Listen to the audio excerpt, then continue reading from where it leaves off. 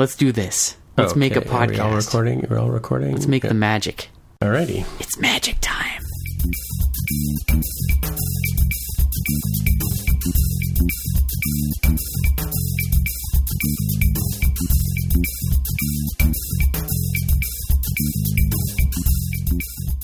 Hey everybody, welcome to episode 94 of the More Than Just Code podcast. My name is Tim Mitra and I am sitting in Toronto, Ontario, and I'm joined once again by my co-host in Whitby, Ontario, Aaron Vey. Hi there. And we also have our other co-host in Seattle, Washington, Jaime Lopez. How's it going? And down in San Jose, California, we have Mark Rubin. Hello. We have one question from the Ask MTJC that...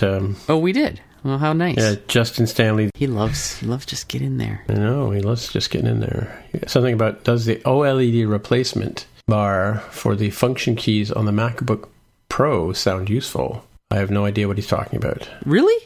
So is there a new MacBook Pro? No, this is a rumor. Of course not. It's a rumor. Oh, okay. There are many rumors of many things, but the OLED bar is the new one about the MacBook Pro. I think we even mentioned it last week. I'm not sure about that. I don't think so. This is a question we got from Ask MTJC from Justin Stanley. So why don't you fill us in there, Aaron? You want me to fill you in on the question, or you want me to provide an answer? How about the answer? Okay. Does it sound interesting? Yes, it does sound interesting, because what it is perhaps the first step, I think, for Apple to go to a much more customizable input method for its laptops and computers. Who knows? It may come to a standalone keyboard as well. So the idea, I think anyway, from the reporting I've seen, is that it would allow Apple to customize the iconography, the letters, or the function keys or the icons that appear in that function bar strip, which we normally see, F1 through F12, or the spotlight and brightness, keyboard, play media buttons, etc. So this would just provide a way, like the Optimus keyboard. Now, I'm feeling even more certain. We've talked about this before. Okay. The Optimus keyboard, which was a sort of semi-failed Kickstarter that came out, its idea being that every keycap was a little LCD display so that you could customize the keycaps. Oh, I see. Okay. So you could this make was your years own ago, keys. by the way. Right. Yeah, right. The idea being that you could have specialty software, like a Photoshop or a Quark Express, or even a game, rewrite the keys to show the controls that are specific for that application. Right. Oh, I see. Okay. And I think that's what people have in mind when they're looking at what Apple's doing, rumorly, with the OLED strip. An OLED, of course, is just an organic light-emitting diode. It's the same kind of display that Apple uses in its watch right now, which the advantages of it are low power, high quality color, and very deep blacks, I think. So you can have, if you look at your watch, you see that it is predominantly black and almost indistinguishable from the black of the surrounding face. Right. So it's very difficult to tell the display from the casing unless you shine a bright light directly on it. And so that's why the OLED display makes a lot of sense, I think, for above the keyboard, because it'll probably blend right in. So it would be like a single bar right across the width, full width? Well, I think that's what they're saying, yeah. Yeah, because then it could be used for many, many things. So what were you going to say, Mark? Sorry. I said I'm actually lukewarm on this one. The first thing I thought of when I heard of it was, remember those cardboard things that people used to stick on top of their keyboards to tell them what all the keys meant? Yeah, those are the days. Yeah, that was a long time ago. But I kind of feel like it's sort of going backwards in time when you had to memorize a whole bunch of keystrokes in order to use your software. It kind of goes against the whole simple is better and intuitive input to software concept. So I don't know. We'll see. We'll see if it's useful for anything, but I don't know. And it could, of course, be something entirely different. It could be a new interface paradigm. Sure. I don't want to go crazy with this, but it could be, say, some kind of auxiliary display. If you recall, a few years ago, Windows PCs shipped with an external display on the laptop case. Mm-hmm. Ringing any bells? Where you wouldn't have to power on the computer, and there would be just this little display on the outside case where you could see auxiliary information like your email inbox, for example, time, power information, that sort of thing. Never really took off, but it was a feature that Windows provided for a time, and knowing Microsoft probably still does, just that nobody uses it anymore. But this Right. might be something similar. Who knows? Again, I mean, that's the thing with rumors, right? It's that you see the pictures from the supply chain showing a spot where a display is going, and you can only speculate as to what Apple has in mind for it. Yep. That's why we're all excited about WWDC, right? Perhaps. Yeah, I still wonder about how functional it could. Well, without knowing what they're doing, but a question how functional it would be for a lot of people. I mean, I, for example, use my laptop with a large external monitor, and I almost never look at the laptop screen when I'm using the monitor. And I use an external keyboard and an external trackpad. So the laptop is just kind of there, not really doing that much in Right. the way I use it.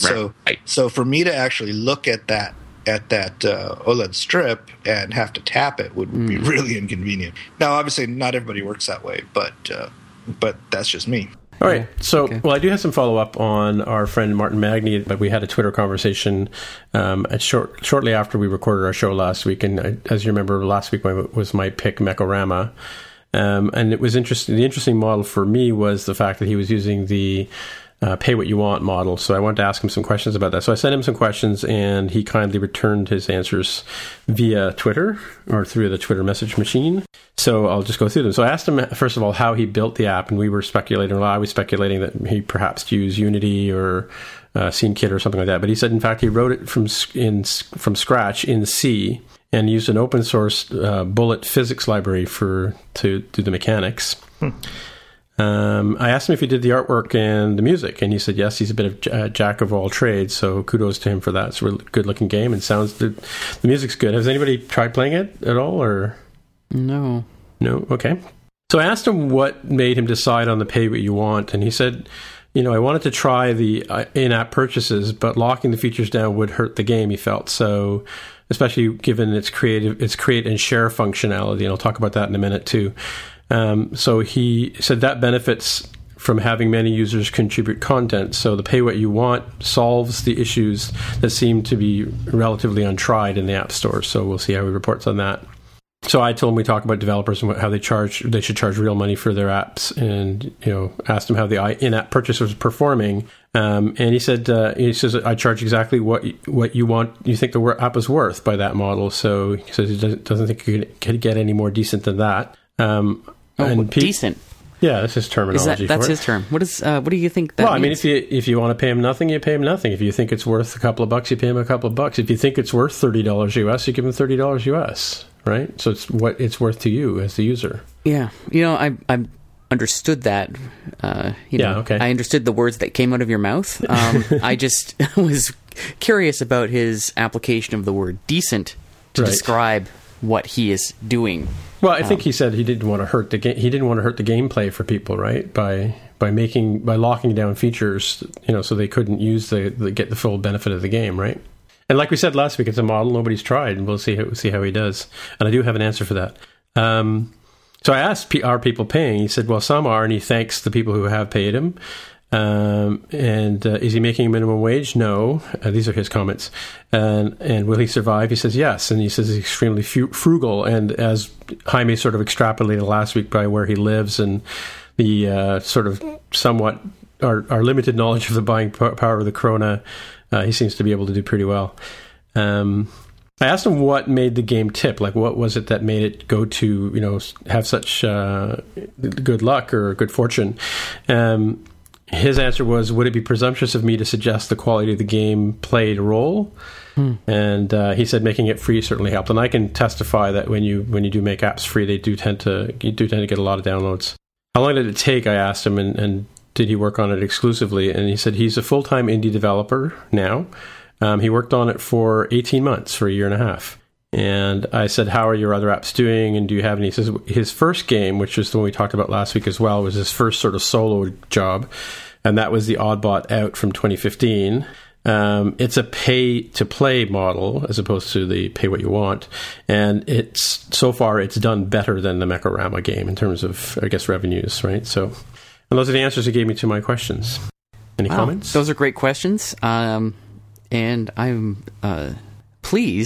surprised that he was as forthcoming as he was. Really? Okay. Yeah, no kidding. And hearing those answers just now for the first time, along with our listeners, I'll be a little flat-footed with my responses to those answers. Okay. As I'm thinking about it now. So I guess the question that we had going into this, does pay what you want, Makes sense, is that a sensible way to generate revenue for an app? Mm-hmm. And I think the answer is no. Because of the performance, or because of what millions of downloads is still so he's had we started by saying it was 1 million downloads.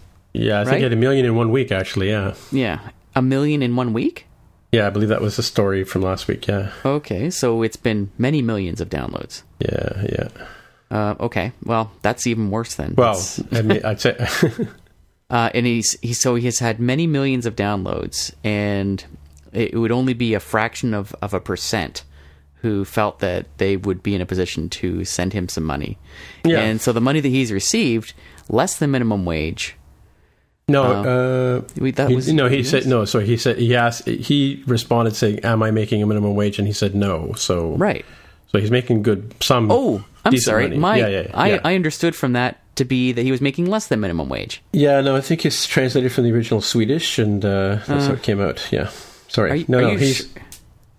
Are you sure? Yeah, I'll read you exactly what he said. He said, "Am I making minimum wage? ? No. Will I survive? Yes. I'm extremely frugal," is what he said. Yeah. So what I take from that is he's making less than minimum wage. Oh, you think? Yeah. That's exactly what I think he's saying. That's how I'd interpret it as well.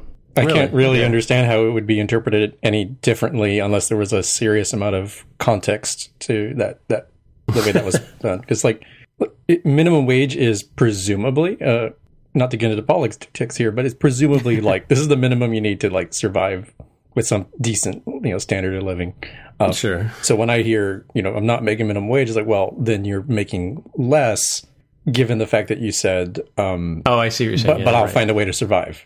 I'm just an optimist. What can I say? Mm-hmm.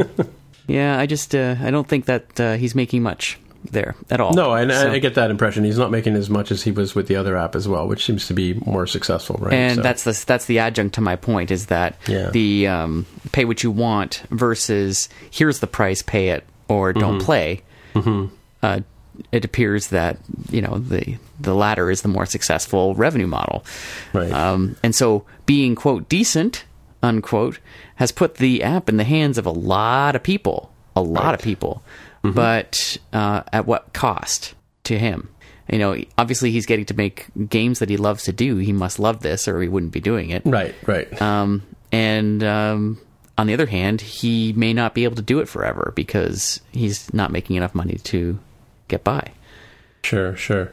Now, the other piece of it was Jaime commented on the fact that he noticed that in the description that there was sort of a QR code. Each card that you play, as you play each level, it's a card and it shows you a preview of the level you're going to play.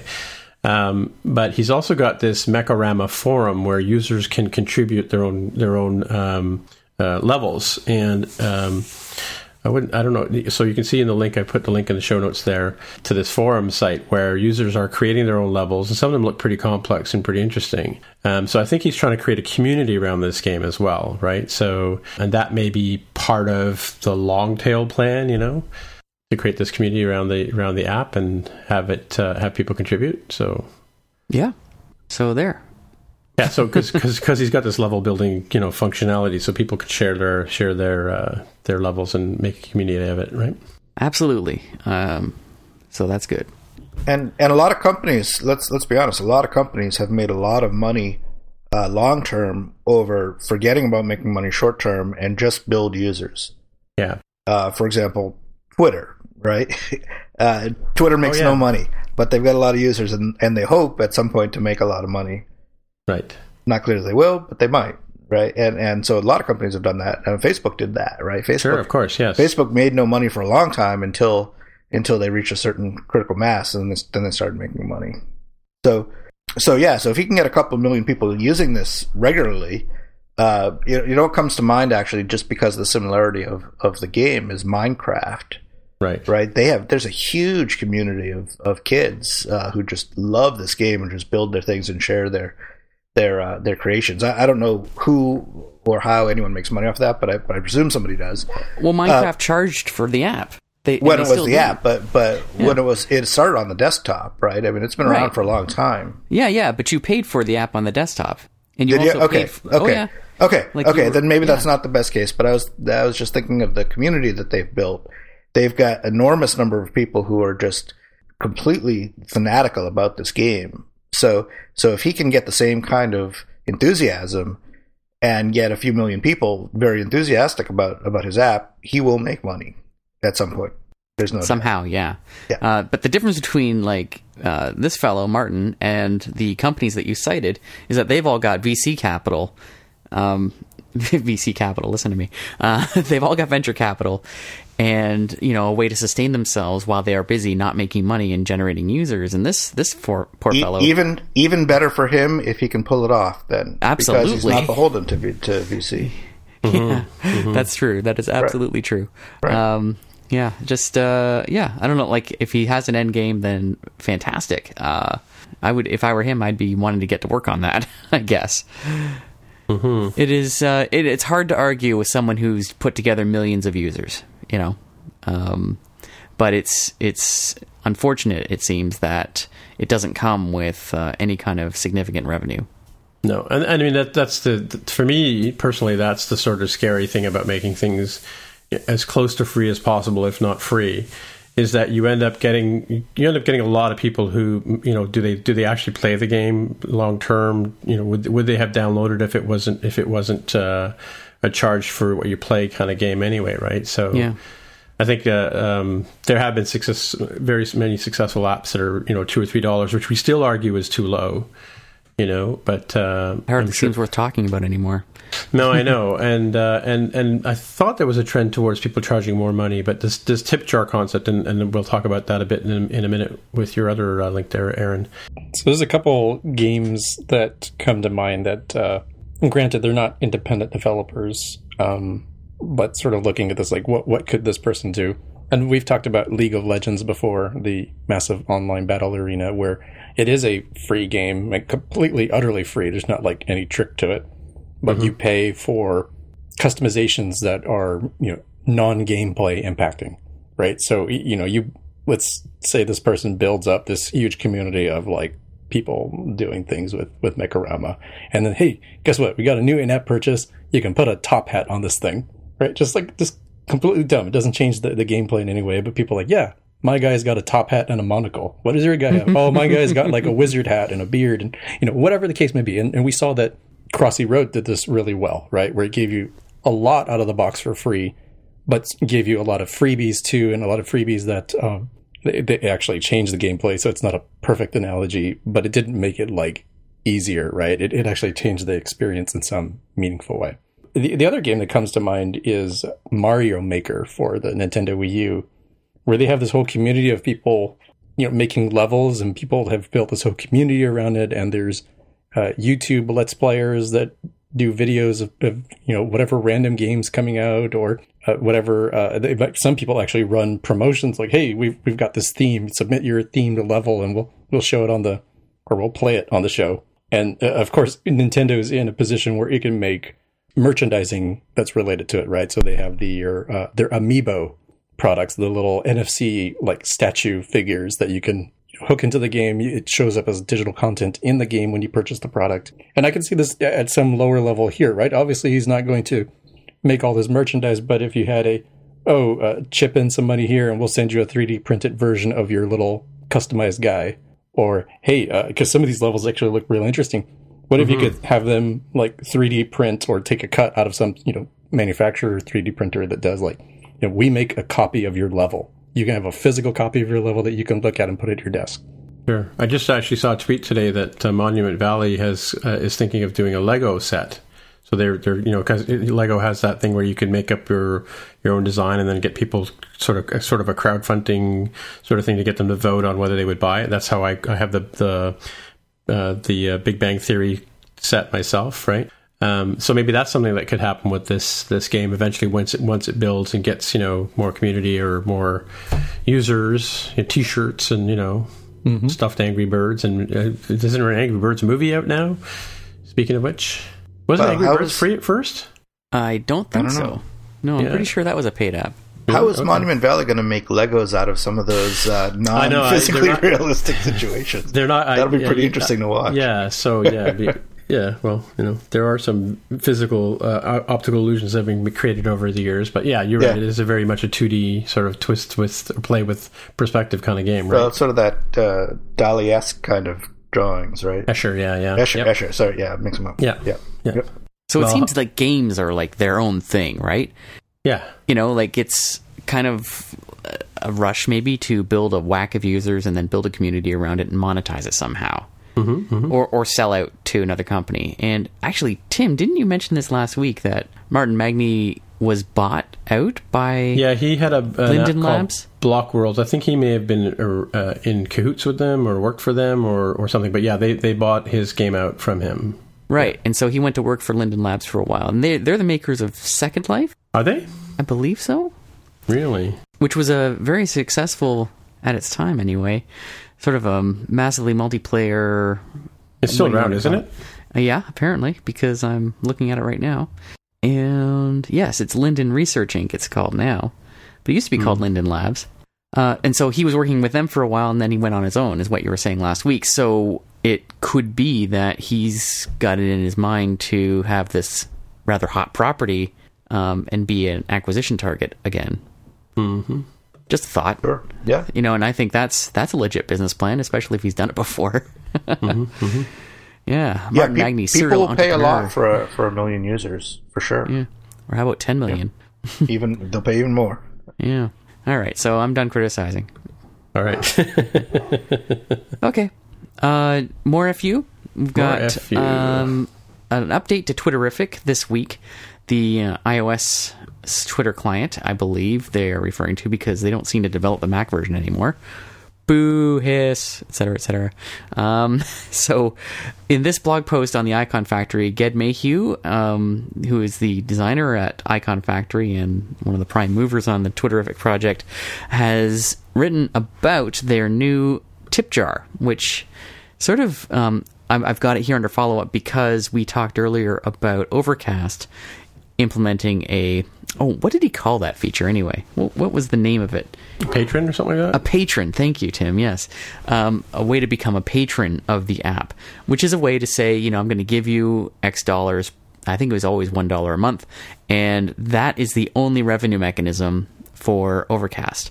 And it ruffled a few feathers at the time because Marco, when he announced that feature, said that, this is a great new way for developers to make money. Like, I can do it, anybody can do it, which is, of course, demonstrably false.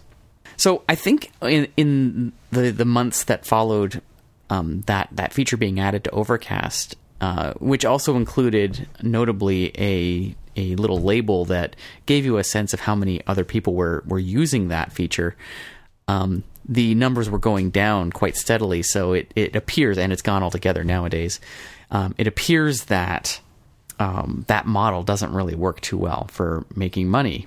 And so now that Twitterrific has implemented it, I don't think it's an offensive thing at all. Because it's not being positioned as, this is the only way we have to make money, and because Marco can do it, we can do it. We're taking advantage of our historical success as an app developer.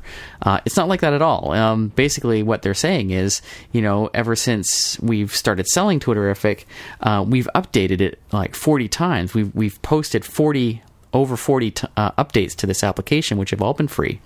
Mm-hmm. And so when they decided, should we stop development on Twitterrific version 5, the current version, and then go to an all-new version 6? And this all, of course, is thanks to the way Apple's system works, that you can't charge again for another model, another version of the software. You would have to actually literally go and create a new app and then charge separately for that and hope that all your users come along for the ride.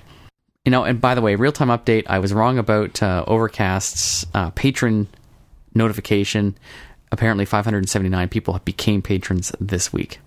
Wow. Yes. So Marco made $580 this week so far. So here's a thought. Now, we know that we've talked about Phil Schiller, going in and having the mandate to look at, examine the App Store. And I believe it was maybe from the developer's perspective. Do you think that Apple may have finally come to the realization that not being able to charge for updates is unrealistic? No, I don't think so, and I don't think there's any sign in that at all.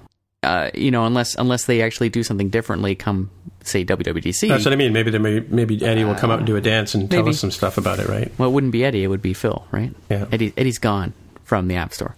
Oh, yes. No, I don't think so. I would be surprised. I don't see any sign of that coming. If they did, wonderful. But that's the motivation here when Twitterrific is looking to implement this tip jar.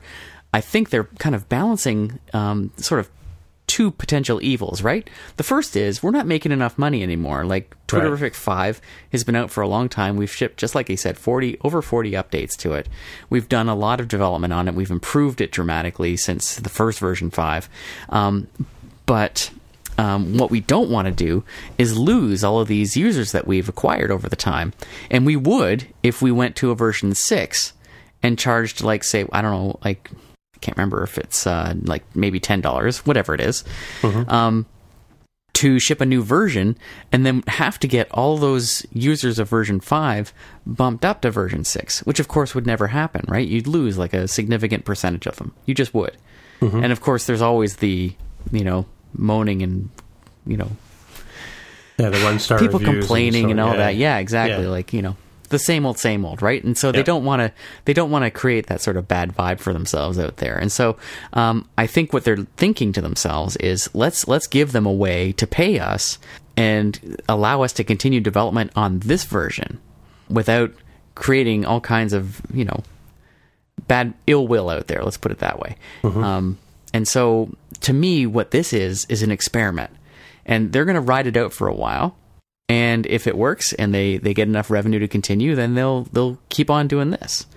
But if, say, 6 to 12 months from now, you see version 6 of Twitterrific, then you'll know that probably didn't work out.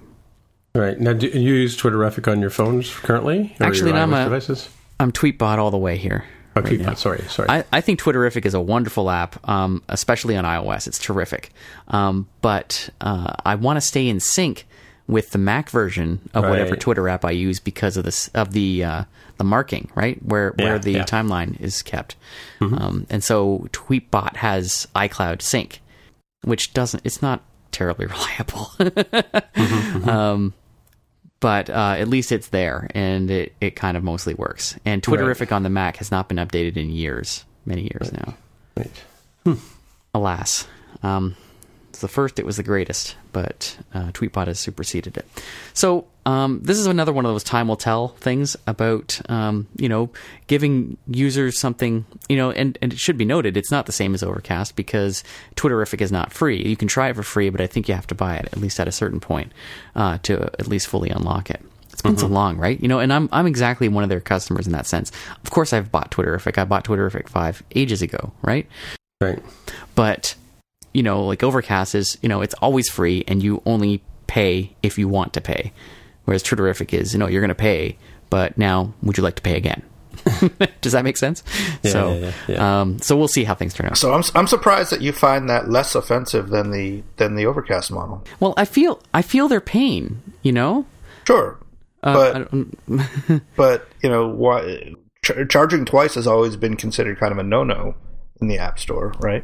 If you were going to, at least back in the old days, if you're going to use an app purchase as your revenue model, then you made the app free. You used a freemium model, or you did a pay to play, and you generally didn't use in-app purchase except for maybe certain enhancements, but weren't really necessary to use the app. So I actually think this is fine what they're doing, but I'm just surprised, given your history, that you think that this is less offensive. Yeah, it's less offensive, I think, because of the positioning. The thing that offended me about Overcast wasn't that he was doing it at all. It was the messaging to developers that I can do this, therefore you can do this. And that is just flat out wrong, to my mind. So that's what offended me about that. And I don't believe that's true. Like, he's basically saying, hey, look, new and interesting business model that I created with my own mind. And, you guys should be able to do that too. Like Mr. Nobody, Aaron Vey, coming out with whatever app you happen to come out with, don't just give it away for free and ask users to pay $1 a month, and you'll be rolling in it like I am. Well, would you rather he have come out and said, I can do this and you can't, you suck? Well, yeah, actually, I would have. You would have preferred that? Well, okay. Yeah, I totally would have preferred that. All right. Yeah, for sure. Yeah. I think we'd all had a good laugh then, don't you? Sure. Oh, Marco. Yeah. That's okay, so that's me. All right. But I'm a weird duck. You are. I think that concludes the FU portion with a true final FU.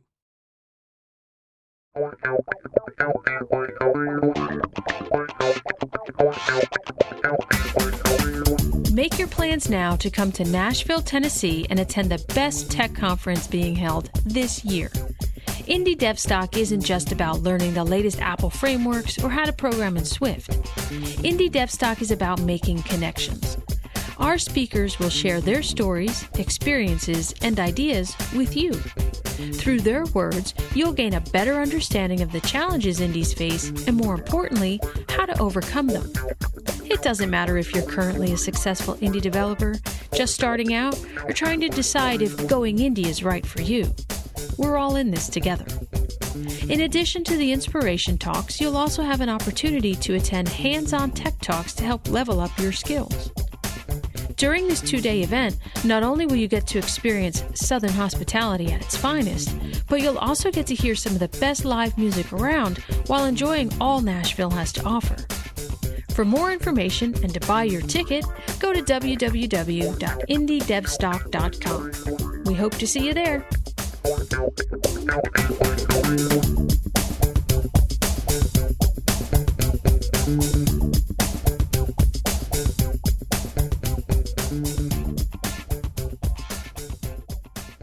Do you want to talk about Apple Pay? We had a big release today. Sure. Is there anything that I could say a couple things about it, but they aren't terribly positive. But this might be the equivalent of talking about local cellular data providers, of only local interest. Perhaps. I don't know. I mean, I was thinking about that today too, because obviously there have been some issues in the rollout among all the banks, really.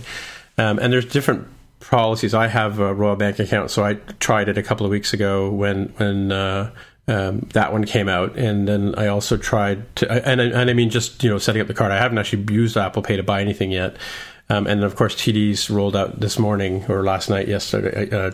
And then, and you had a couple of experiences with it. Would you like to relay those to us? That just didn't work, basically. Scotiabank was one of the banks that came out with it, and I do all my business banking with them.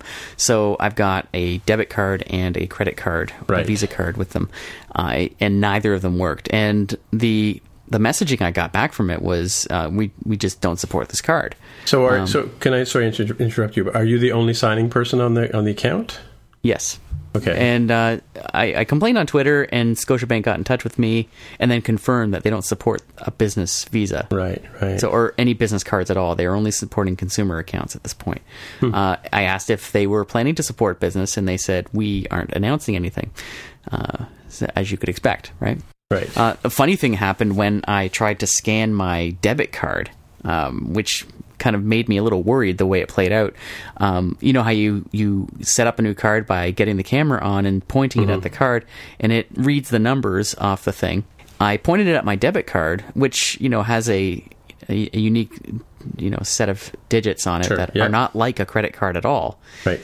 And it did the identifying thing, but the numbers that it displayed on the photograph were totally different than the ones on the card itself. Wow, that's weird. That was weird. And then it goes to the next screen, and on a credit card, it's supposed to ask you for the expiry and the security code. Right. Or at least in the case of my other card, it did. And it did that as well for my debit card. It said, okay, you had to put what? I had to put the secret code on the back of the card on my debit card as well. But there's no expiry on a Mine has an expiry. That may be Your part of their debit card has an expiry? It does, yeah. Yep. Okay, mine doesn't. And I've got debit cards with another bank and it does not. Mm-hmm. So, okay. I just thought it was weird. And when I got to that stage, I was like, obviously I cannot do this. And so, no, I struck out on 2 cards there. Right, and then, of course, my personal banking is with PC Financial, which is a small independent, right? Yeah, very small independent bank, but their banking apparatus is performed by CIBC, which was day one on this rollout a couple weeks ago. Mm-hmm. But it does not work. And so I only have this one CIBC Visa card that I don't use for anything, and that's the only thing I have in Apple Pay, and I'm really pissed off about it. Nice. Well, the other thing that I found odd about it is that, as you may recall from past shows, I'm one of the people that have, and I think Mark is as well, people that have a different iCloud Apple ID than I do with my iTunes Apple ID. So I do all of my purchases and music and apps and all that kind of stuff through my one Apple ID, and my iCloud account was my old MobileMe account, right? I think Mac.com account back in the day. And Apple would never merge the two together for some reason. And I was surprised to find that when I registered for Apple Pay, it insisted on using the iCloud account, not the one that I use for purchasing everything. Yeah. So what? Well, I tell you, that whole legacy system on Apple ID or .Mac or iTools, right? Yeah, if you went back that far, as mine does, that's actually nowadays that's my developer account. And I had to bite the bullet some time ago, and I think everybody who is on that old system will have to do this at some point. Right. Bite the bullet and get yourself a nice new modern Apple ID, and make those problems go away. I guess, yeah. But like I said, for me, it's and I suppose it's not a big deal. But it's all my iCloud stuff is like all my iCloud syncing and all that kind of stuff is on that ID as well, right? So yeah. No, there's no question. There's pain coming in your life. Yeah. I don't know what to tell you. I just hope I don't outlive this situation. Well, okay. Or sorry, this situation doesn't outlive me. That's what I was thinking. Yeah. It's a good thing you could read my backward mind. Right. Well, sometimes. So I'm glad to report that Apple Pay seems to be going pretty strongly here in the U.S. And in fact, they just rolled out, my bank at least, just rolled out a new feature that's pretty great, I think. It actually solves a real problem that we've had, at least in this area, where people have been hacking ATMs essentially by putting physical hardware in front of sneaky the card slot. Yeah, so they can read your card, and then they usually are watching you somehow with the Zoom or something to get your PIN code, and then they can break into your account. Well, now my bank has rolled out a touchless transaction where you can just wave your phone by this pad that's right there on the ATM. So you don't use a card at all. You just kind of wave it by this pad. And if you have Apple Pay set up with that card, your bank card, it will let you into the ATM and give you cash. Which nice. Is great. Can you say how much you want and that kind of stuff on the app, as it were? Or? No, not with the app. This just authenticates you in. Right? Yeah, and then you use the ATM in the normal way, and you get your cash the normal way. But this is instead of putting your card in and typing your PIN number. Oh, that's fantastic. Which is great. Yeah. Yeah. You must have did a little Snoopy dance there. I know I would have. Maybe so. Yeah, and I know today that we can use the Apple Pay here in Canada to sync with our Starbucks account, which is what you had said you were able to do in the States as well. Yep. Now, I do remember when we talked about Apple Pay with you guys that I guess maybe it was just the merchandisers that were slow to roll out with Apple Pay initially. Like I remember there was a story about Whole Foods not working or something like that. Or yeah, I mean, there were some growing pains right at the beginning, and I don't know what the details were, but yeah, there were a few places that reported stuff not working. In fact, there's a sandwich shop nearby where I live that was one of the first places to have it, and of course I went in when it first came out and tried it there, and it just didn't work the first couple of times. But they figured it out. Now it works great every time. I know. What's the retailer adoption for Apple Pay like in the States? Well, at least in my area, it's not as great as I'd like it to be. I'd like it to be taken everywhere, right? I would love to be able to not carry a credit card around with me anymore and just carry it because I have to have my phone. So if I don't also have to have the card, that would be great. But it's not there yet. But there's new places popping up all the time, so that's good. It's positive. Oh. That is cool. I look forward to that. And this is going to get better over time, right? Like day one, it's great that it works for people at all. But this will roll out to all the other banks. And we're not as worried here in Canada, at least, about the merchandisers because they've all got the hardware. Yes, that's true. Many of them do. That's true. Yeah. So I've seen the Apple Pay icon on registers for months now, so I knew. We knew it was coming anyway, right? So. Well, I've never seen an Apple Pay sticker or signpost of any kind. No. It's one of the Subway shops near where I work has one. Subway. Yeah. I would never eat at Subway. Would you? Never. Not when there's a Mr. Sub, like two doors down. No, I'm the same way. It's funny how that works, eh? Because I think we had, that's too much, let's not get into that. Too much Canadiana. Yeah. So we talked a little bit about this last week about in regards to WWDC, but there are some rumors that Apple is going to have some new functionality to make it easier to use Apple Pay with websites. And yes. I'm really hoping that we get a new, AP kit or something like that. Right. That it's basically just a view controller that you can use that you stick in your app, and if you have Apple Pay on your phone, just lets you buy stuff with your Apple Pay through an app. I think that would be fantastic. Across all Isn't there platforms. something like that already? Like for iOS? Yeah, so you can use Apple Pay, but it's not plug and play, and you have to have a connection with some bank to do it. Right. So, for example, there are people like Venmo who support that in their app, but you're going through their payment system already. So, as an app developer, just an indie app developer, I have to work with some existing platform to do that. But why can't Apple just do that? In the same way they do in-app purchase, right? Well, maybe they'll take a cut, which wouldn't be the best part, but still, it would be kind of nice to be able to just purely through Apple frameworks to be able to make a purchase on Apple Pay in your app. I think that would be great. I would definitely second that because I think the closest thing I have to that is PayPal. Yep. It's like the fallback of like, well, I guess I'm going to log into PayPal to pay for this thing on this website. Like some kind of animal. Yeah, it would be nice to just have it be able to, look, just kick it out to, whatever. Kick it out to the operating system in that case because you're on mobile and just do it. Right? I mean, it probably would make use of Safari View Controller somewhere underneath the covers to transfer whatever information you need. Seems feasible. I like it. Yep. Let's see that. Yeah, I mean, there's really no reason why not. Apple has all your credit card information already. So all the app needs to do is say, "Hey, Apple, charge this amount." Done. Right? It should. You'd think it would be pretty simple for them to do. It'd be in their interest to do it too. Yeah, it sure would if they're taking a cut. Yep. Alrighty then. What's next? All right, President Bartlett. How about Swift 3 Preview 1 released today as we record this on June 1st?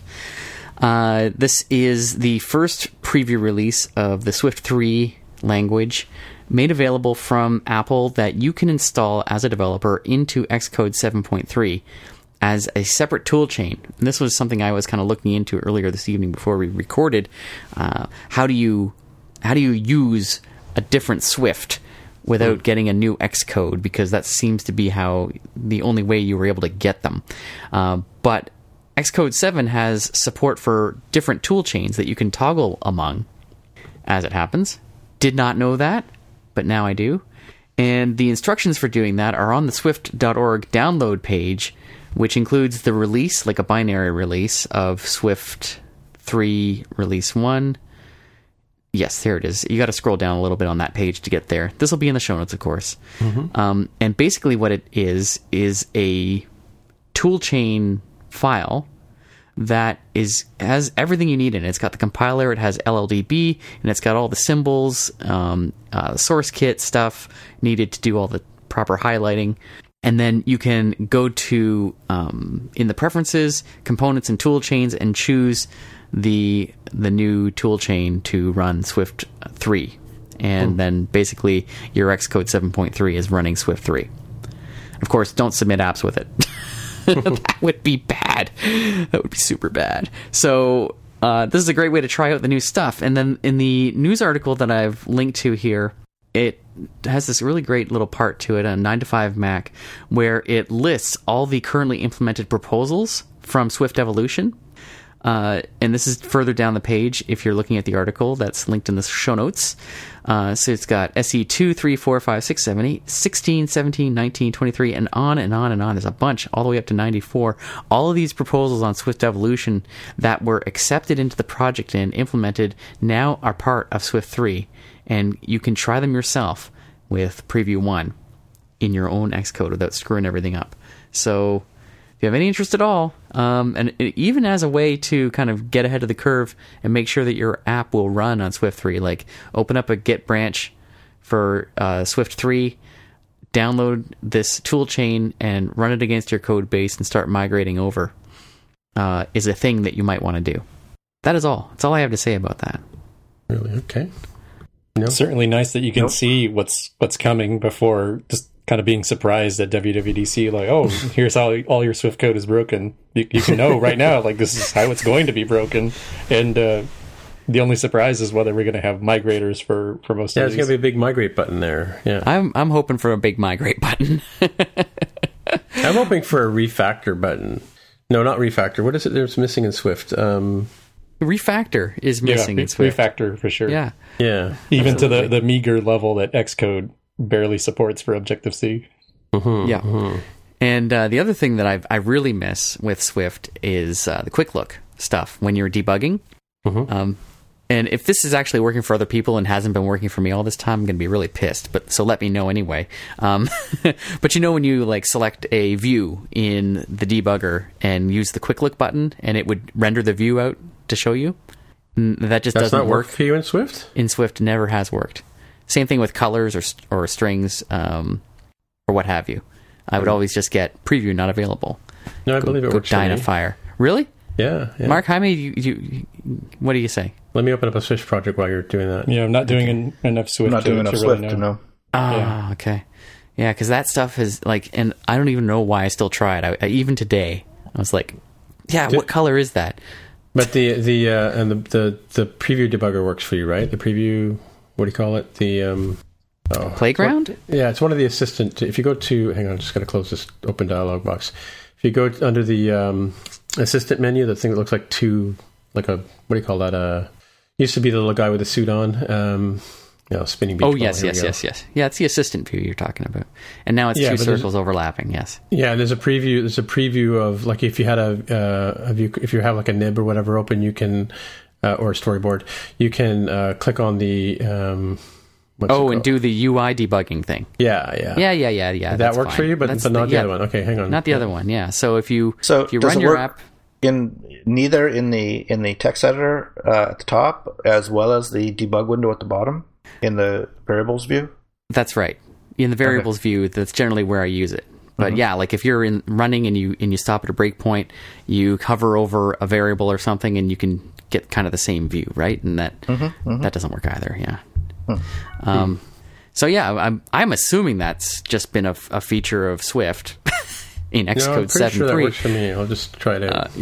Please do, because if it is just me, I'm going to be a very upset show host. Okay, we're just going to step back for a few minutes while Aaron freaks out. Show me a table, and I will flip it. Okay, here's a nice little Swift app I did for a tutorial for a certain website. Shall remain nameless. Ding. Yeah. Let's see. Shocker. I don't know why you would not even say the name. The fear of the ding. I heard a ding, though. Somebody received mail. I'm going to go with Mark. Yeah, that was probably me. Okay, keep going. I'll do a real-time follow-up. Okay. I think, like I said, I'm done with that one. Jaime or Mark, were you saying something about it? I can't remember. But Swift 3 Preview 1. All right, so do you want to go on to Too Many Managers, Jaime? Sure. So this is a blog post by Ben Sadowski. Benjamin. He's been jamming. Benjamin. And it's not too many managers in like the HR sort of way. It's really more talking about from a naming things and from an architectural perspective for your code. Like having manager somewhere in a class's name is a real big code smell.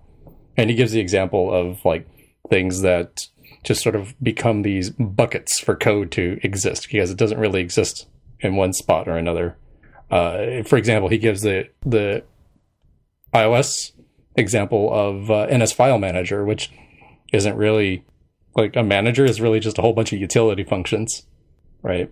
And he does kind of clarify that it's not like a hard and fast rule where if you've got a manager somewhere, you've blown it. And he sort of brings up the idea of, hey, even stuff is like CL Location Manager maybe could be named a little bit better, but it's not unreasonable. And so it really comes down to like, how are you breaking things down, right? So naming being one of the hardest things in computer science, as they say, amongst other things, depending who you ask. He talks about something like, well, instead of having, what did he say? Was it Avatar Manager? Yeah. Avatar Manager. He's like, well, what are the things that it does? And he talks about pulling out different chunks, smaller concrete classes that do one single thing, like a network API, which could be kind of big in and of itself, an image validator, an image converter. And I could see some of that for, other things. Like think about if you have some sort of login manager or auth manager, which even then, if you have differences between your authentication and your authorization, and often you will, it might be worth breaking those out, right? Having like an authenticator and an authorizer, because those are two, very distinctly different things. So I'll leave it out here to the panel on, what are your thoughts there? Do you have a lot of managers? Like he mentions data manager, cache manager, login manager, these sorts of things. I've certainly been guilty of naming classes in this way. I like having a manager.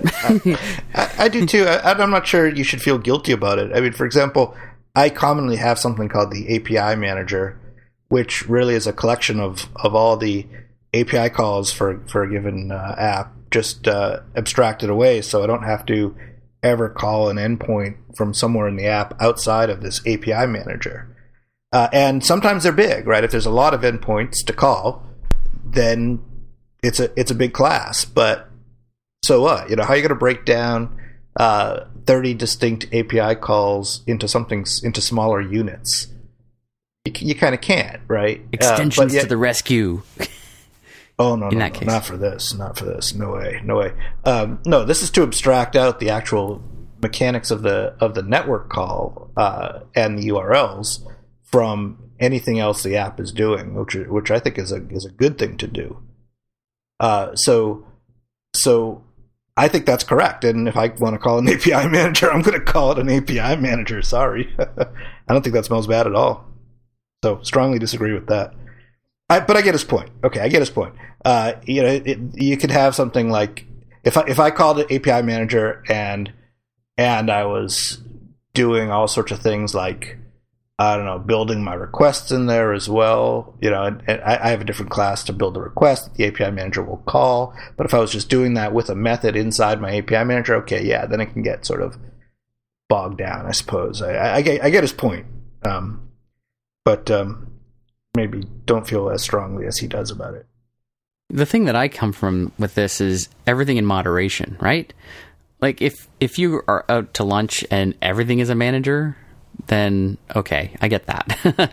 But, in practice, I would have maybe one or two classes that have that name.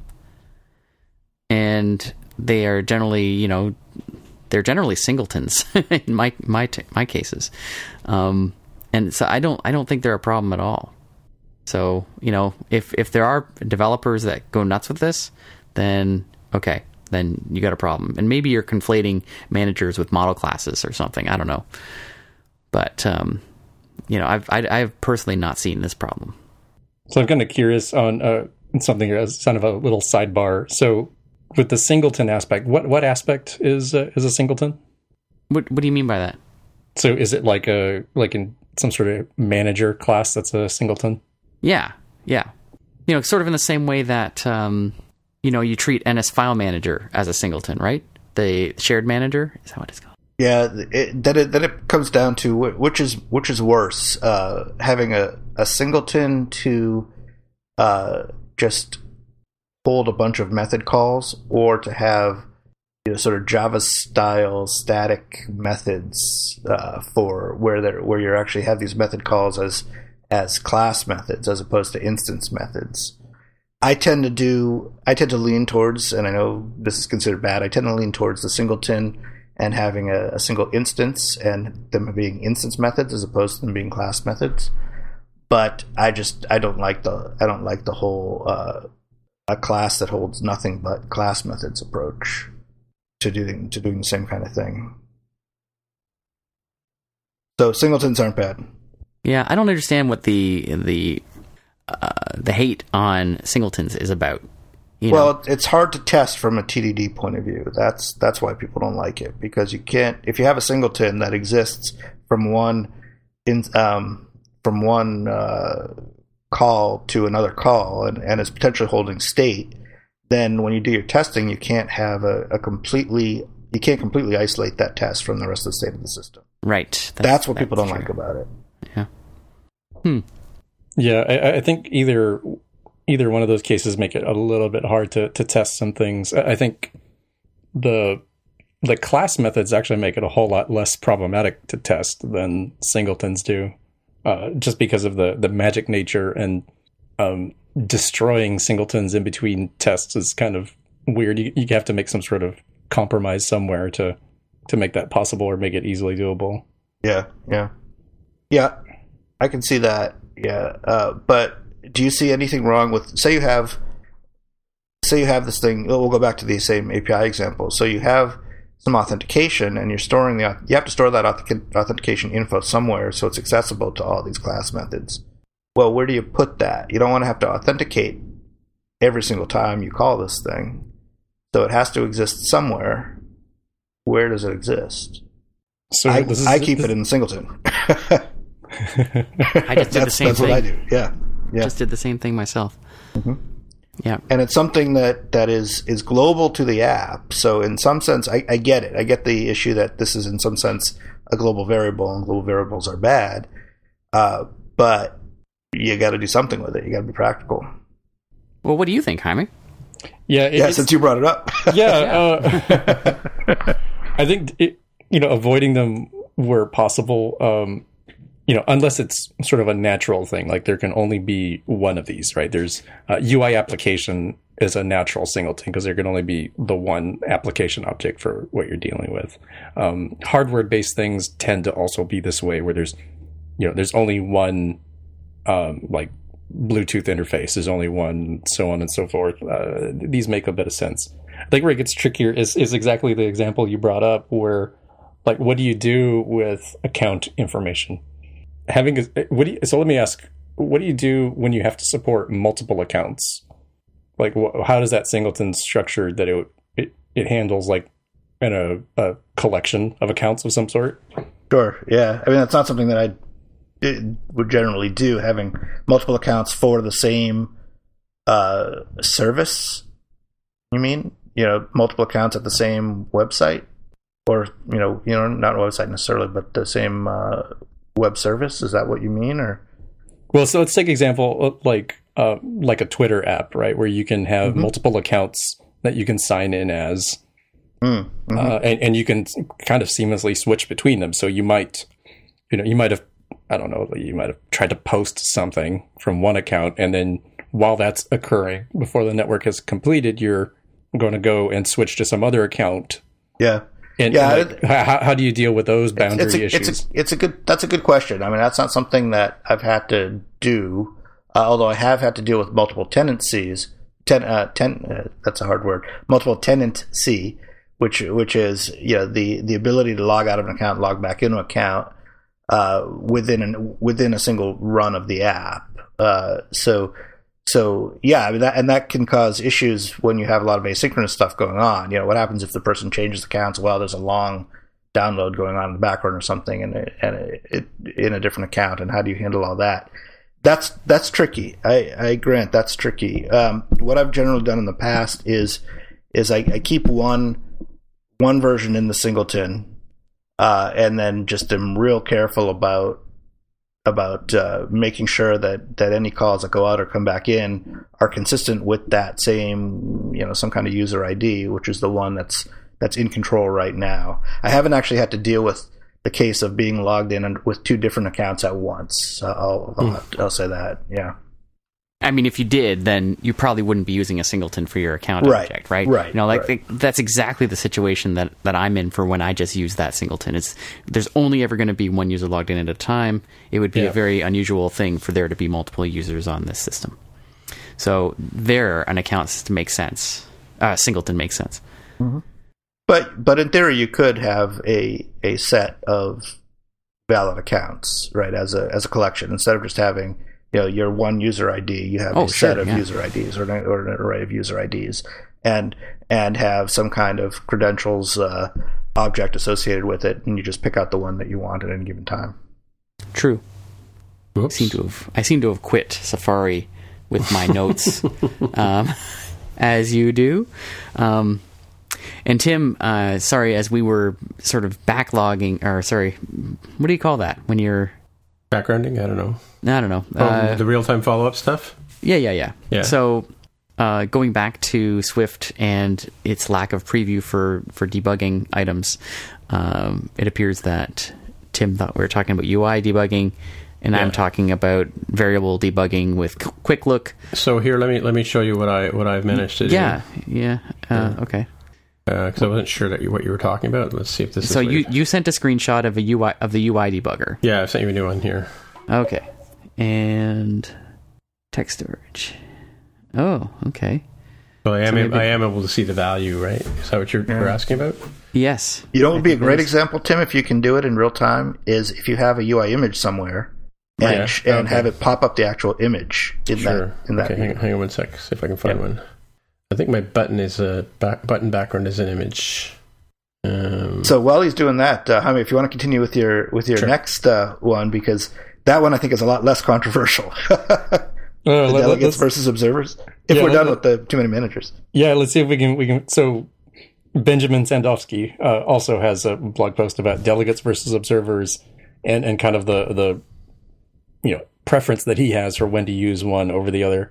And there's even like a little sidebar among KVO, which is essentially KVO equals no. Unless you're forced to with like AV Foundation or something. Right. And I'd have to say I agree with a lot of it, where I use a lot more of the delegate pattern or the delegation pattern than I do observers. So it is slightly painful to set up these these different protocols in Objective-C compared to Swift. I always feel like I have to have a code snippet to just do the syntax, because it's never like obvious to remember how to set it up. Or at least my brain doesn't, as opposed to just like the much more straightforward protocol setup in Swift that I like. Yeah. And I end up using that a whole lot more than NS Notification Center as the observer piece. And that's not to say that like one is clearly like better than the other in all cases. I think when you want to know discrete information and have discrete, wiring between things, the delegation works a whole lot better. Like, collection view, it might be an example, right? You have like the delegate, like this user tapped on this cell. It would be kind of weird to have a user tapped cell notification and then try to figure out what exactly was tapped based on the info property, the dictionary that comes along with that. And he gives the example of like, hey, well, if a photo was loaded, is that is that really like a notification thing? Probably not. That would get kind of weird. Now, a product being updated might be reasonable to send a notification, right? You'd have a one-way relationship of, hey, anybody who's interested in product ID 12345, update yourself. And I've used that pattern before as well, where, especially if you have a tabbed navigation scheme, you might be viewing the same product from multiple different ways, right? It might have been in your favorites list, it might have been on some home screen, might have been some search page, so on and so forth. It's not as dirty that way, right? It's just like, hey, some important state has changed. Go update yourself appropriately. Yeah, sometimes you're deep down into, say, a navigation stack, and something changes, and something way up at the top needs to know about it. and I'm sure everyone's been through this path of having delegates all the way up, right, or delegates all the way down, right, to notify your delegate that the thing changed, and then your delegate has to notify its delegate that the thing changed, and the thing notifies its delegate that it changed, and just bouncing all the way up. In cases like that, sometimes it is convenient to use an observer.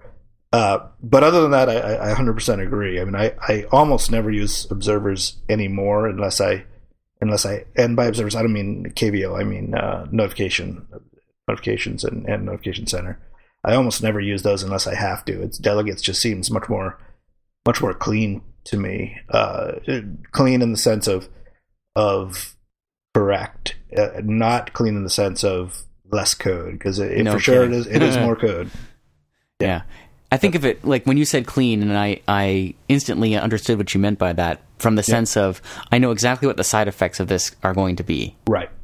So like you implement the observer, or sorry, the opposite of what I was saying. If you implement the protocol and you've got the trigger on one side and you've got its effect on the other, and you know exactly where those are because you've written the code to make it happen. Whereas a notification to notification center could hit anywhere, and anyone that's any class anywhere that's chosen to implement to observe that notification is on the hook to do something, and it can catch you unawares at some time. Yeah, the order that it happens is undetermined too. That's potentially a dangerous thing, although it shouldn't be. It's probably a problem with your code if it is, but that's potentially something that can get you. Now, it is true that if you have to announce this thing to 10 different spots, then obviously you use a notification because you're not gonna have this tree of delegates going up. But that's sort of an unusual situation, I would say. Yep. So not very controversial. Yeah, no, not that one. So let's do the little sidebar again on KVO then. Because that was like the hotness at one point, right? I swear everything was KVO'd. Yeah.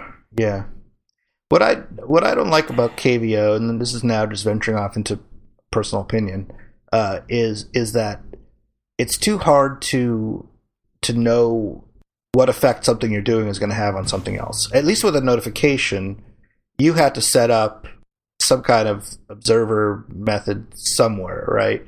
Which is observing that notification, and I know you still do that in KVO, but it just seems it just feels wrong to me to just change something and have it instantly have some effect somewhere else without having that step of notify that this is going to happen, right? With a notification, you have to post that notification. So you change something and you make it clear, I'm sending this out, or I call a delegate.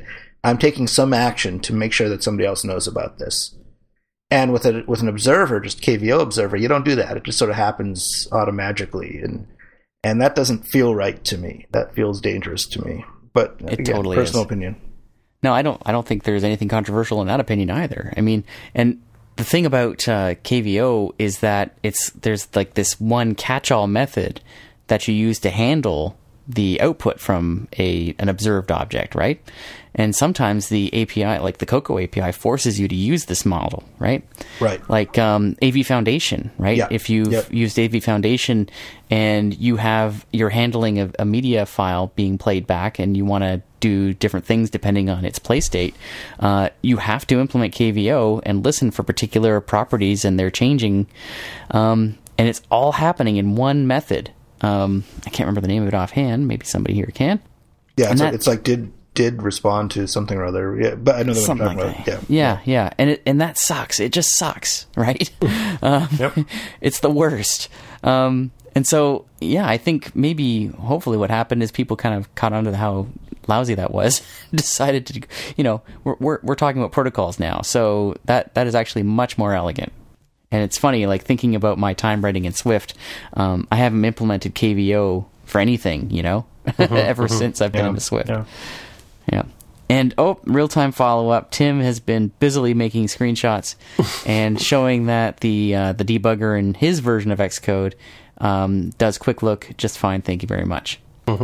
So I'm going to go after this show and flip some tables. And so are you using the did set observer? Coming back to Swift, are you using your did set observers and that kind of stuff now instead of KVO and that kind of thing? Typically, what we do is implement a protocol, right? So, you may have missed this from your screenshot frenzy there, Tim. But listen when you're editing the show. Yeah, I will. Yeah, the answer is sure. Yeah. Okay. I definitely find the delegates pieces are a whole lot easier to debug, which Sandowski mentions as well, where there's really only two reasons why something didn't get called. It's, whoops, forgot to set the delegate, which is 9 times out of 10. Which is common. What happens. Yep. And the other 1 out of 10 is, this thing went out of scope too quick. So it got reclaimed. To say that one. There's only 2 failure options there. With notifications, like Notification Center ones, you've had either mysterious ones happens because they're stringly typed, which I never really liked. So session the worst. Yeah, session updated is, guess what? Somebody else probably thought of that idea too. So you'd be better off just mashing the keyboard on some constant and then putting session updated so you can find it. And that'll kind of help, right? So you might miss one because somebody wasn't using the predefined constant. They were using, they just put in a magic string into their code. So you didn't get one. Or if you're running into namespacing collision type problems, you end up getting some that you didn't expect. And you're like, what the hell? How did this get called?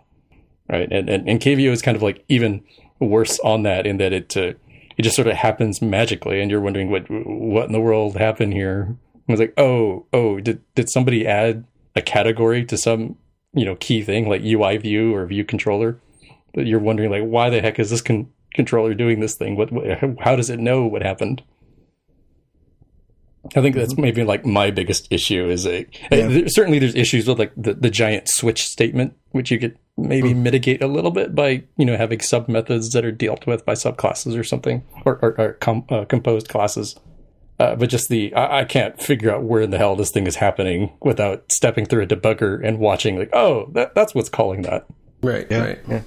He did mention in one of these 2 articles, one other gotcha is if the combination of singletons and delegates for singletons is a potentially dangerous thing, because, and he specifically said a third-party library is almost definitely at some point going to come along and change your delegate on you for your singleton. These are built-in singletons from Apple, and then screw up everything in the app, and that's a problem. Mm-hmm. Yeah, that's one of the that's one reason I'm less keen on third party stuff where I can avoid it. But I'm also less coming keen over to the bright side then. I mean. Yeah. I'm also less keen on swizzling, which was super hot at some point in the Objective-C world, and there are still some diehards. And I'm not going to say that there aren't some reasons to do it, but I wouldn't be completely sad if it was not possible to do crazy things. Yeah. I think a lot of this stuff goes back to the earlier days of the language when it was Objective-C was much more. I mean, it still is, but was much more of just a layer on top of C, and you had these things called NS objects that you had KC is it KCL? KCL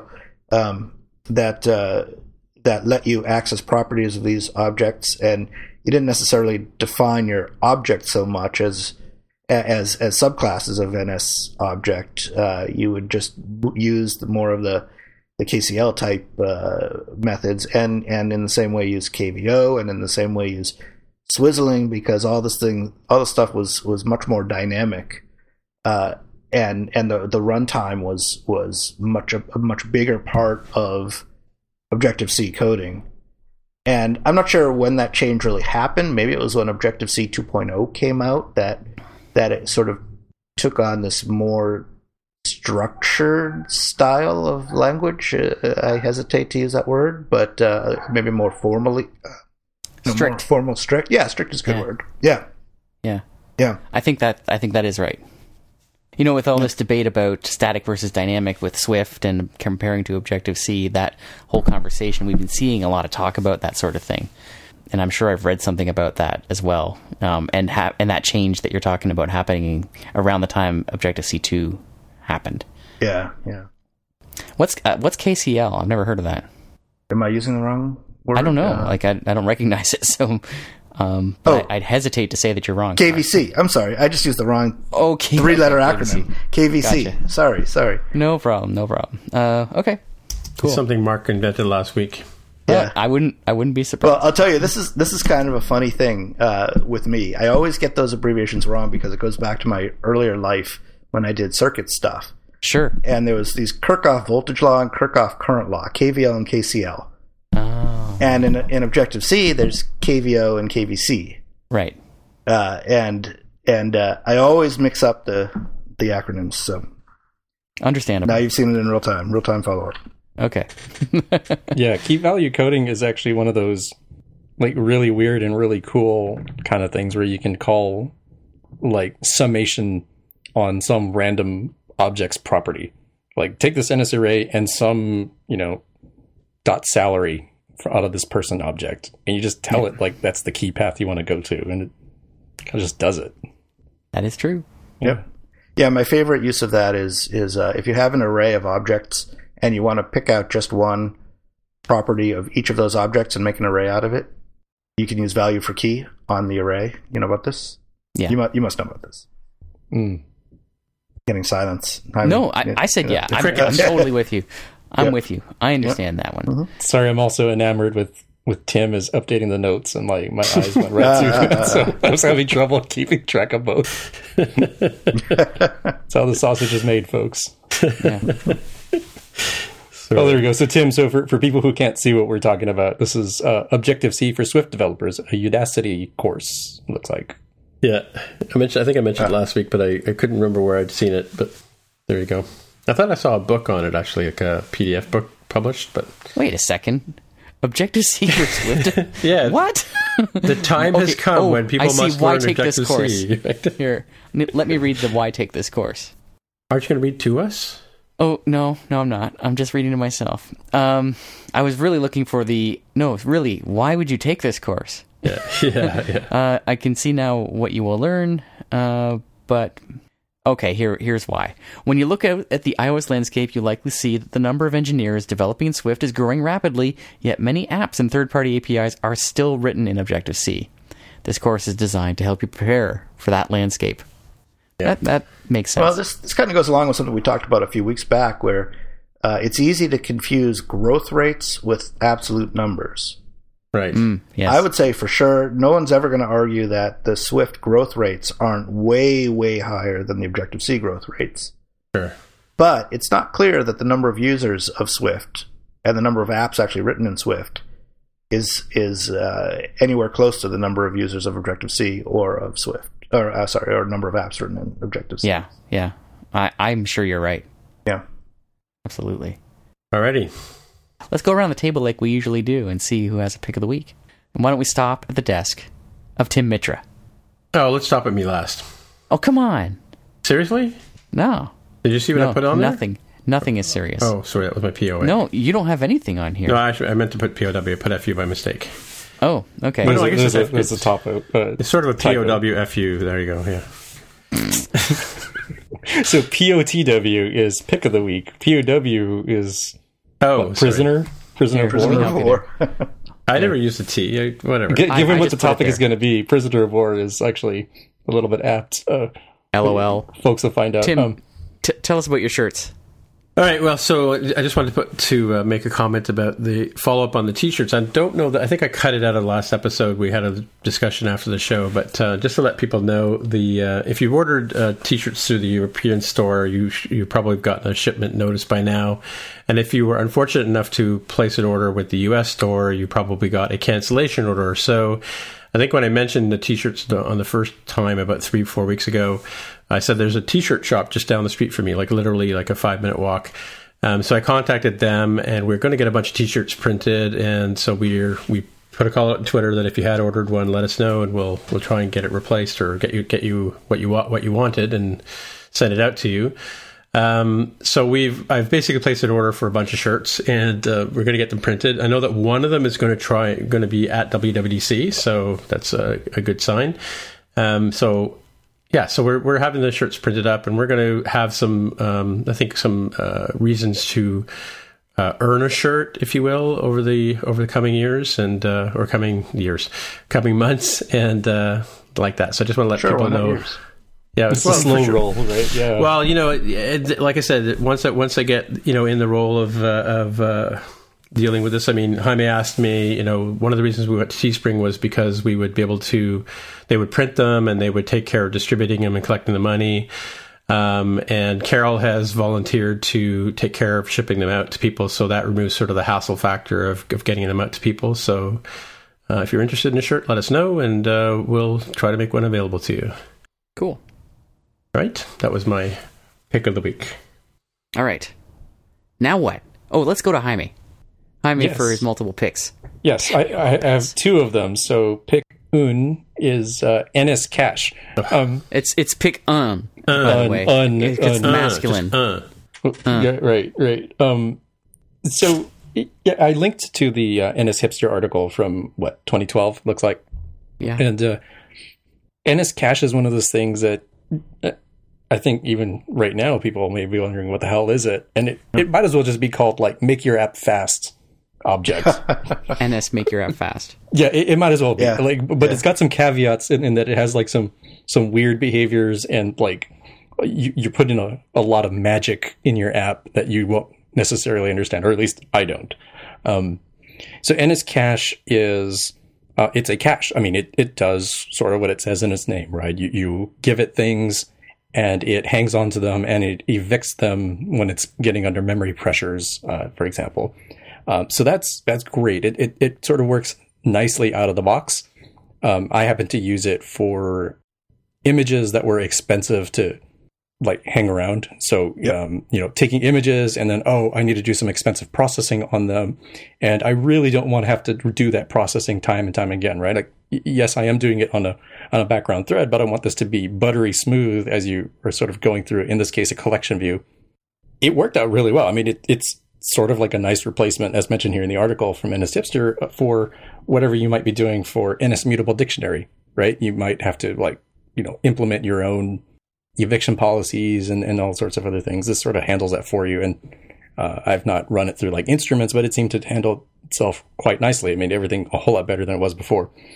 Unfortunately, it has probably the worst documentation possible when you try to do anything other than like what a dictionary would do for you, or a mutable dictionary for you, right? And it's mentioned here in the Hipster article of like set object for key. That's pretty straightforward, right? Here's the identifier for this image in my case, and then here's the actual image itself as the value. Totally easy, great. But then it also has this like hand wavy like set object for key with some associated costs. You're like, what does that cost? And the cost is just read the article. Cost is just like hand wavy. Like it's. I'm going to read it real quickly. The cost value is used to compute a sum encompassing the costs of all the objects in the cache. When memory is limited, or when the total cost of the cache eclipses the maximum allowed total cost, the cache could begin an eviction process to remove some of its elements. Sure, that didn't tell me like what it is, but the eviction is not guaranteed in any order. If you try to manipulate, bad things might happen. Calculating the cost might be a waste of time, is essentially what the docs are saying. It's like, why do you even have this method? Like, this feels like it was somebody's, private Apple API that, like, for reasons had to be made publicly accessible, but they kind of begrudgingly did so. In any case, it works really well. Again, using it just sort of out of the box of, allocate this cache, hang on to it somewhere in your app, start shoving things into it, start reading things from it. If it's not in there, go do the expensive processing, shove it back into the cache, right? Always reading from the cache first where you can to try to get a performance benefit. So I use it as well for kind of a similar reason as you, I think, for storing lots of images that you might need to have around. And it works great just out of the box, as you said. And it used to be, I used to try to do it with a dictionary, and if you had a real power user who just has tons and tons and tons of images, inevitably you're going to get a memory warning, and if you're not careful, it's going to crash your app. Well, with NS Cache, that just goes away. The memory warning comes, and without you doing anything, it just starts evicting things and keeps on going. It's great. Right. But isn't that similar? It's similar to what like NS URL session does with when you set a cache level or parameter and you're requesting something from a network too, must use maybe NSCache under the hood or something like that, right? Like if you're cached objects? It probably does, yeah. But that, of course, is only for network calls. Right, yeah. This is if you're manipulating images, they can even be images from your camera roll or stuff you've drawn yourself, and it's expensive to redo all that. If you're cropping and rotating or whatever, stuff that's potentially expensive, you can stick the final result in the cache and I see. not have to do that every time. Yeah, I ended up using it in my collection view case. For an iPhone 5C and the iPhone 6 Plus, it actually would be sort of unnecessary. You really can't tell as a user that anything was needed for this case until you got to a rather large collection view. But the iPhone 4S running iOS 9 was rather pokey and it was terrible. It was the user experience would have been completely awful. So I said, okay, well, I probably should have started with an NSCache to begin with, but it was easy enough to plug in there, right? The lookup code just, instead of generating something every time, so it's great. Look for it, not there, generate it, shove it in the cache, deal with it. You've got a second pick. As I usual. do. Pick do is Jazzy. So Jazzy is an Apple Doc-like generator for documentation. So in my case, I have to generate documentation that will be handed off to others. And many years ago, maybe 3 or 4 years ago, the open source project Apple Doc was the hotness, right? It produces something very similar, like Java Doc. It would generate, I think, doc sets as well as HTML files that, they looked pretty. You could see the structure of your API, your SDK, your library, whatever the case may be. Even your app, I guess, if you wanted to go that route. And I've been out of that game for a while, and more recently, professionally, it's kind of necessary to get back into it. And I started looking around, and I'd evaluated Apple Doc just because I had, used it before. And unfortunately, it seems like the maintainer of that is sort of running out of time, or that sounds really dark. This person's very limited on time. I don't think they're ill or anything, just to not worry people at home. They're busy. They're very busy, right? And they're like, hey, they're looking for maintainers, and it looks like it, development understandably had slowed down on it. And I looked even further to see, okay, well, what are the alternatives? And the folks at Realm, the database folks, the superhumans at Realm, yeah. Yeah. They've produced what I believe started as a Swift documentation generator, and they've updated it in the past couple months to handle Objective-C as well. And it's pretty easy to use right out of the box. It's got so it's worth noting that it's a Ruby gem that you install, right? You sudo gem install Jazzy, and you run it from the command line from your project, and it'll do pretty sensible things right out of the box. But you can also give it command line flags, or if you do like I do, I prefer to create a Jazzy YAML file that has all the configs I want, like who is the author, where is the URL for the author, copyright statements, which theme do I want to use. So by default, they use an Apple theme that makes it look like, the theme set that you're going to see looking at Apple's documentation in Xcode. It also can do some funny things like give you the percentage of your code that is documented. And you can set like an access control list of, in my case, I only want to document the publicly accessible headers and not the, privately accessible bits. And again, it was really easy to use. It seems like it's been, relatively well maintained, continuing to be maintained. So I just preferred that in my case. And when I saw that, it was being done by Realm, and I found examples of, I think Artsy is using it, if I'm not mistaken, and for sure Stripe, because I was looking at their YAML file to kind of get ideas for what I should do for my own documentation. And so how do you actually use it? You plug it into as an extension in Xcode, or? I guess you could do that if you really wanted to, like have like a post build processing type thing. In my case, it's going to be rather infrequent to generate the documentation. I think getting into some sort of continuous integration scheme where, it runs the command line Xcode build I might create like a specific target for that. Just say, hey, like when I want to generate this, generate the latest and greatest. Okay, so it's similar. We talked about an Alcatraz extension 6 months ago that does a similar thing where it actually inserts the header documentation into the actual code. If you remember that, do you remember that? Yes, funny you should mention that. So that was VV Documenter, right? Yeah, which I actually did use because I don't feel like typing out all those, like ///@param @c. I kind of want to just write my code and then let that create like a template for me, and then I can just put in this is what that dictionary input is. This is what that delegate is intended to be, or how it's supposed to be used. That's the one that will show up sort of nicely and cleanly in your inside the code. In your little help panel, right on the right hand side. I forget what it's called, like help editor. Right. This will produce something that you can hand off to somebody else, right? I guess you could have it, like on your GitHub page or as part of your CocoaPods we use Confluence docs. at work. This could go. A lot of times we have to document what we're doing. We have to do a SRS, they call it, where we basically do the requirements document for what we're building. And I could see using this kind of thing because it would take some of the pain out of formatting, I guess. That's what I'm asking. No. This is like Apple's API documentation. No, I understand. I see that it plugs into Dash or whatever, but a little copy and paste and it goes into Confluence. But you know what I mean?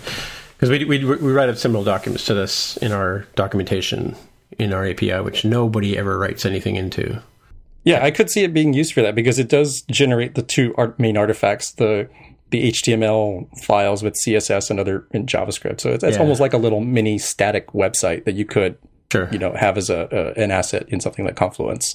It also generates a doc set, which pseudo pig here. I'm going to repick Dash as something that people should use because back in the day when I was using Apple Doc, you could install third-party doc sets into Xcode. This is probably Xcode 4. Right. And I haven't actually needed to do that in a very long time. And I went to go try to do that in Xcode 7 and said, what am I doing wrong? I'm like, am I an idiot? I thought this is where the doc set stuff was. And I did some searching and found some evidence. I don't know if it's true or not, but it looks like as of Xcode 5, you can't install third-party doc sets into Xcode. People correct me on, if I'm wrong, hit us back on Twitter, at MTJC_podcast or Ask MTJC, hashtag Ask MTJC, or even just let us know on the street or something if you see us, because I couldn't find any way. So I said, great, what am I going to do to test this out? Oh, well, Dash, obviously I can install that as a doc set, and it works great in Dash. Love it. It works just like you would expect it to. And you've got the link for that in the show notes. One can be added. I think it was, I might have been your pick, Aaron, many moons ago. Okay, can I do my pick now? You're running the picks, man. Have a way. I'm doing my pick. So this week we had an announcement from Joel Spolsky. These guys are the people that develop Trello and Fog Creek. Software is the name of the company, and Fog Bugs is their sort of flagship product, the bug tracking software. So this week they've announced a new product called HyperDev, and it's basically a super fast web development tool that allows you to build a website or a web application instantly. And so what I've linked to here is a link to the article from Joel Spolsky talking about what HyperDev is and how it works. But and it's interesting, like if you're at all into web development, that's very cool, and you might find this interesting. But what I really find appealing about this is the approach that they took to building a tool to allow you to build web apps. And what they've done is stripped out all the setup and all the configuration such that when you click on the link and you go to the HyperDev application, it instantly creates a running instance of a web app for you. And it's live the moment that you visit the page. You get a unique URL which you can hand out and people can visit right away. You haven't done anything. And it's already got a live web app there for you. Instant web application development. Right now, it is only JavaScript-based web apps because it's running Node.js.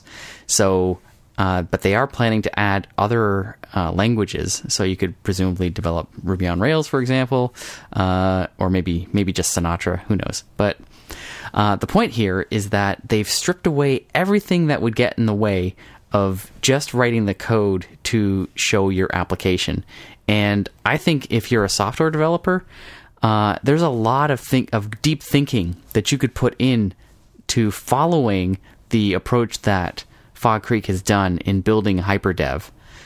So I really recommend you read this article, because he does an excellent job of going through what you don't do when you're building a web application.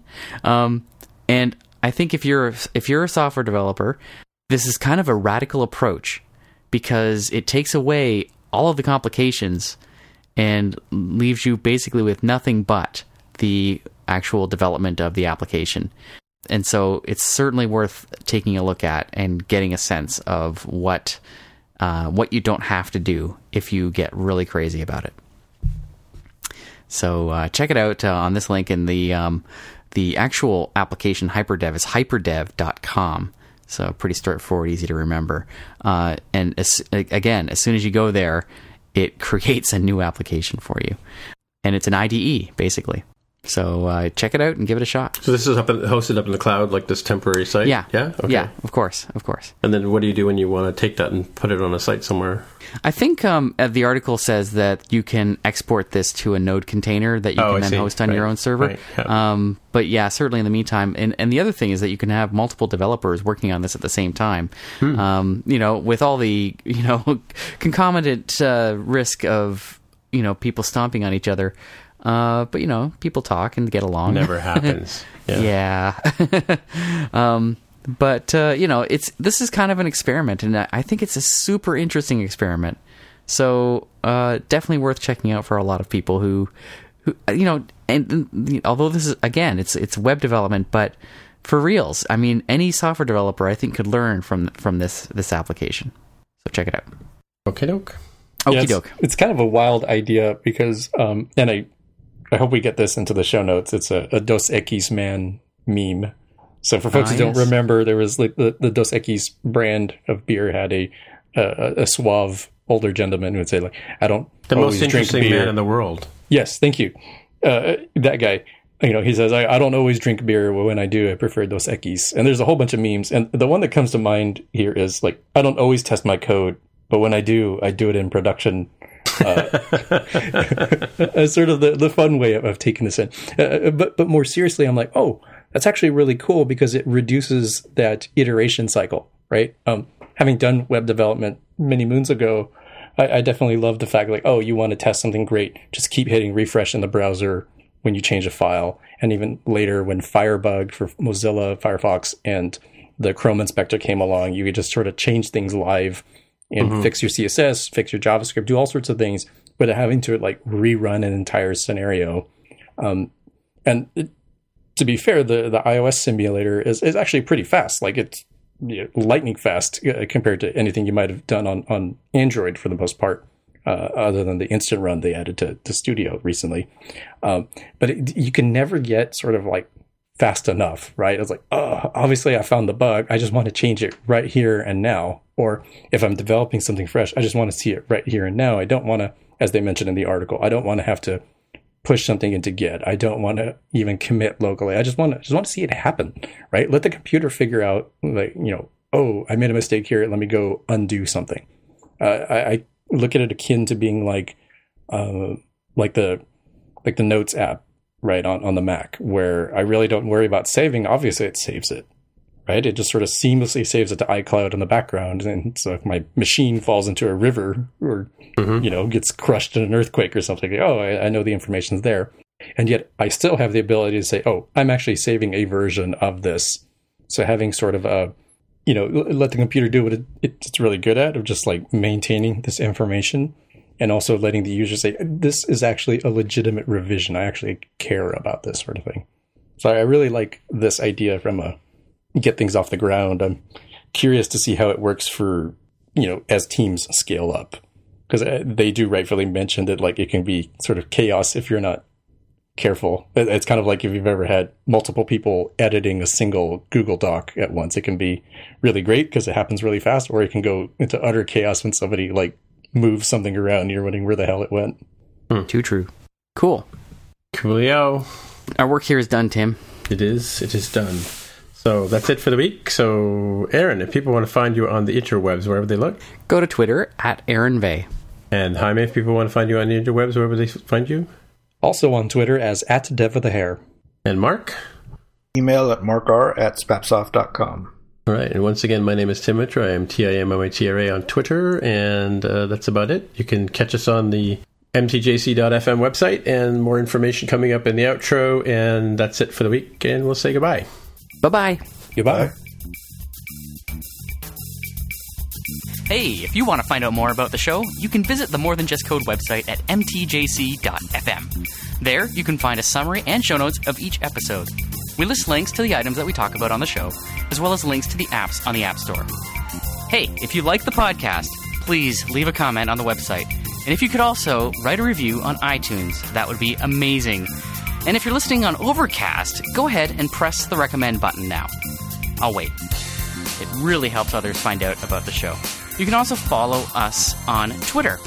The podcast Twitter account is at @MTJC_podcast. And if you'd like to support us, you can pledge any amount on patreon.com/MTJC. Thank you so much for listening. Love you guys.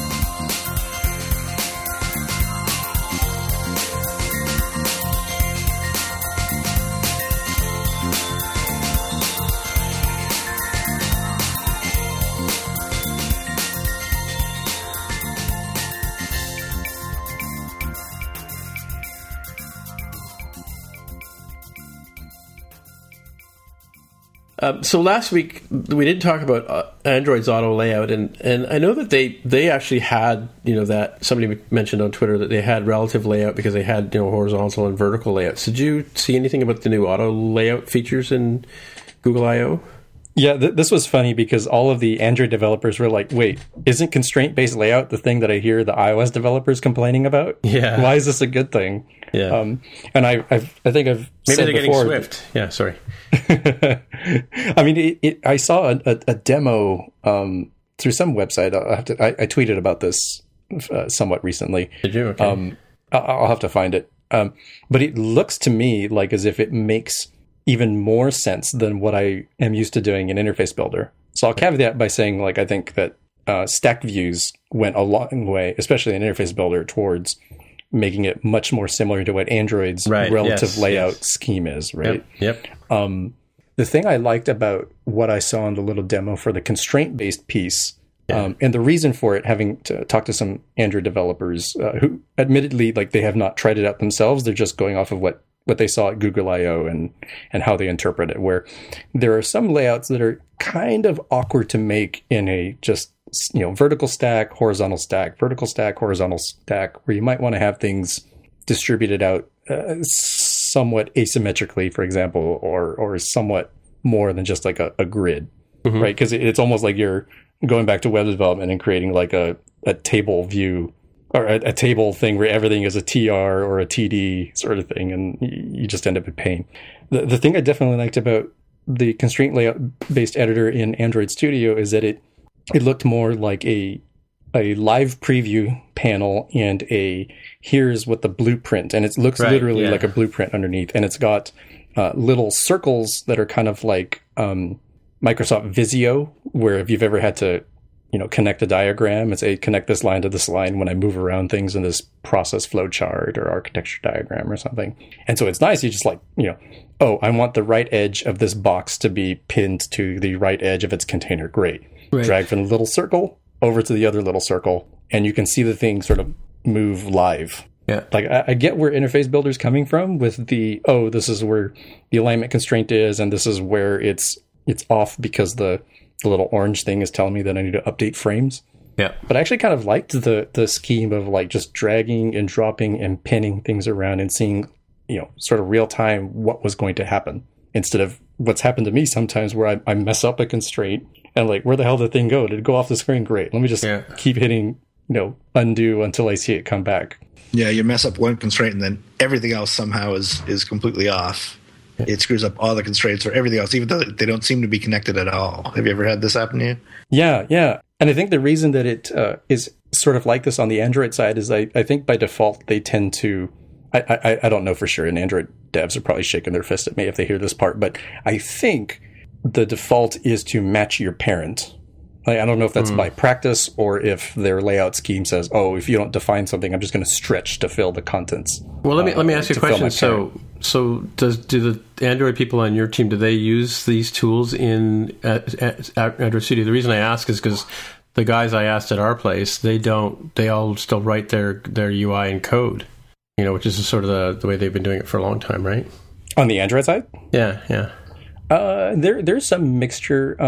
There's some things that are, I think, a little bit easier to do programmatically. Just like, there's some things easier to do programmatically in iOS. But I think the XML-based layout is just so much easier to read. Right. It's comprehensible, unlike the pseudo. I mean, it is XML for Interface Builder, but it's got all sorts of only Interface Builder itself understands what that stuff is. Sure. Yep. Yeah, we have to dig into that when we get to commits that collide, but we have to go into the pseudo or the XML and kind of figure out what went wrong and back things out.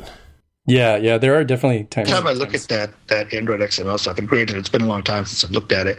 It just reminds me of the bad old days of having to do Qt or WX programming on Unix, on Solaris stuff. I don't know if maybe I'm dating myself a little bit there, but that was before these visual editors existed, and in fact there were attempts to make visual editors that would sit on top of all that stuff, right? But they were never all that good. They never worked all that well. So you always did end up doing it by hand, and it was a big pain. I'd never understood why anyone would want to do that if they had something like Interface Builder. Yeah, but how did you like Interface Builder when it was 3.0 and Xcode 3? That's where I started with Interface Builder, and it was a bit weird. How did you? Nah, it was never weird. No, you just were. I remember. I was a newbie. You were just resistant to it because someone had told you it was bad. No, it's not that. No, it's I couldn't grok the relationship between Interface Builder being a separate app from Xcode. Yeah, the whole wiring up properties to things in Interface Builder when you first look at it is kind of a weird thing, right? Yeah, especially if you're new to this kind of thing, but. I don't know. To me, it was always like a breath of fresh air after doing all command line. But what's funny? I'm looking at this the link you sent out, Jaime, about the Android constraints, and it kind of looks like there's springs and struts in there, isn't it? Yeah, it looks similar-ish. When I look at the GIFs, I don't know what some of these represent. I assume there's equivalents to hugging and compression-based pieces, and I think that's probably what some of this is representing. Yeah, but you're right. I do like the sort of the real time. You move something and it kind of shows instantly how things are impacted, and things kind of move around. I do like that. It'll probably be just as confusing as Autolate was to us at first, but it is kind of neat how it seems like you can set up rules for how things tuck underneath each other and relate to each other on left edges or whatever. This is actually I stole this link from Jaime's tweet actually. While he was talking. I went and got it. Yeah, I found the link to my tweet as well. Yeah, I don't know. I think Interface Builder could do some of these if it just changed some of the default things that it does. It already does some defaults as it is, right? Like when you hit the little magic, add missing constraints or suggested constraints. Right. So I think they could do some of this. I run into one situation where I couldn't figure out why I was like, okay, why is this not fully constrained? This is a label, so it has an intrinsic size in both dimensions. And I've pinned it to one side and to the top, I think. What the heck? What is it complaining about? And it's just one of those things where I just got to go through and debug it by trying a couple things until I say, oh, that's what it was. It was a priority that was messed up by something else. Oh, yeah. Yeah, there's some weird things too, and I don't know, it's kind of buggy in stack views because I did a bunch of tutorials recently, and I was trying to show people how to use stack views, and as I was preparing for the video, I set up a bunch of things in like a vertical or horizontal layout, and put some constraints outside the stack view, and then I got like a little yellow warning. And if I went in to look at it, all it wanted me to do was nudge something up 1 point or down 1 point, and it would silence that warning. But it still didn't break the app with the warning in there. And then, of course, when I went to shoot the video and I went through the steps in the live demo, it didn't do that to me with exactly the same setup. So it's just kind of weird. But I love Sam Davies on the Ray Wenderlich team. He calls them angry red constraints, and the other ones are just it. So when you get the red, it's angry at you, right? So if it's yellow, it's just a suggestion. Yeah. So here's one that I still haven't figured out a solution to. Say you have a table view. Yeah. And you're trying to make a universal app. So you're using a size class to handle the table view on the iPhone versus the iPad. And you want a different cell height on the iPhone and the iPad. Mm-hmm. So let's say the cell height is, 60 on the iPhone, but you want it to be 180 on the iPad or whatever. Yeah. Okay, so you go in and you set the set the cell height on the table view, and these aren't resizing. You don't need them to be resizing table views, but actually, even if you did, you set the cell height in the any. You set it to the iPhone version, let's say, and then you switch over to the regular height, and then you say, okay, now I want to change the height for the iPad, and okay, you change the constraint. You change the constraint on the cell. Sure, that works, great. But then it gives you an error because the table view itself only has one entry for its height. Yeah. And you can't change it between size classes. So one of the size classes always gives you an error. It works great in real life, no issue in real life. It's only for display purposes in IB. And unfortunately, you're stuck with this error that you can't seem to get rid of in your code, yeah, in your code, well, in Interface Builder on your code. So if you figure out a way to get around that, I'd be interested in hearing that. I mean, it's purely just a visual. So before we had auto layout, we would set the height, and then we would detect for the device and. This is purely because in size classes, you want to, when you change size classes, you want to see on the screen, you want to see the different heights. Right, yeah. And you have two different constraints on the cell. That works fine. You have the cell height constraint to one thing and the cell height constraint to the other thing in the different size classes, and two different constraints for the two different size classes. But because the table view object doesn't have size classes, there's just one. I mean, it does for that, but not for row height. So there's no one value you can set that makes Interface Builder not complain in one of the two different size classes, as far as I can tell. Like I said, when you run the app, it works fine, no problem. It's just Interface Builder showing this annoying error when you go to one or the other of the size classes, and you can't seem to get rid of it. Yeah, I think that might be a bug in Interface Builder itself. I think so. I've had one come up, not Interface Builder, but in Xcode, where I'm formatting some sort of string, and I think, is it an NS integer? It might be an NS integer that I'm formatting in, and it will complain to and forth between, that should be %D. No, today that should be %LD. I'm like, for the love of God. I don't remember which one it's supposed to be. And you set it to whichever one it says to do, and it's okay. And then you go to a different view controller, and then go back, and it flips it. It wants the other one. Yeah. Right. Wow. So it shows the warning again. Yeah. Yeah. Nice. Yeah. I've had exactly that. Yeah.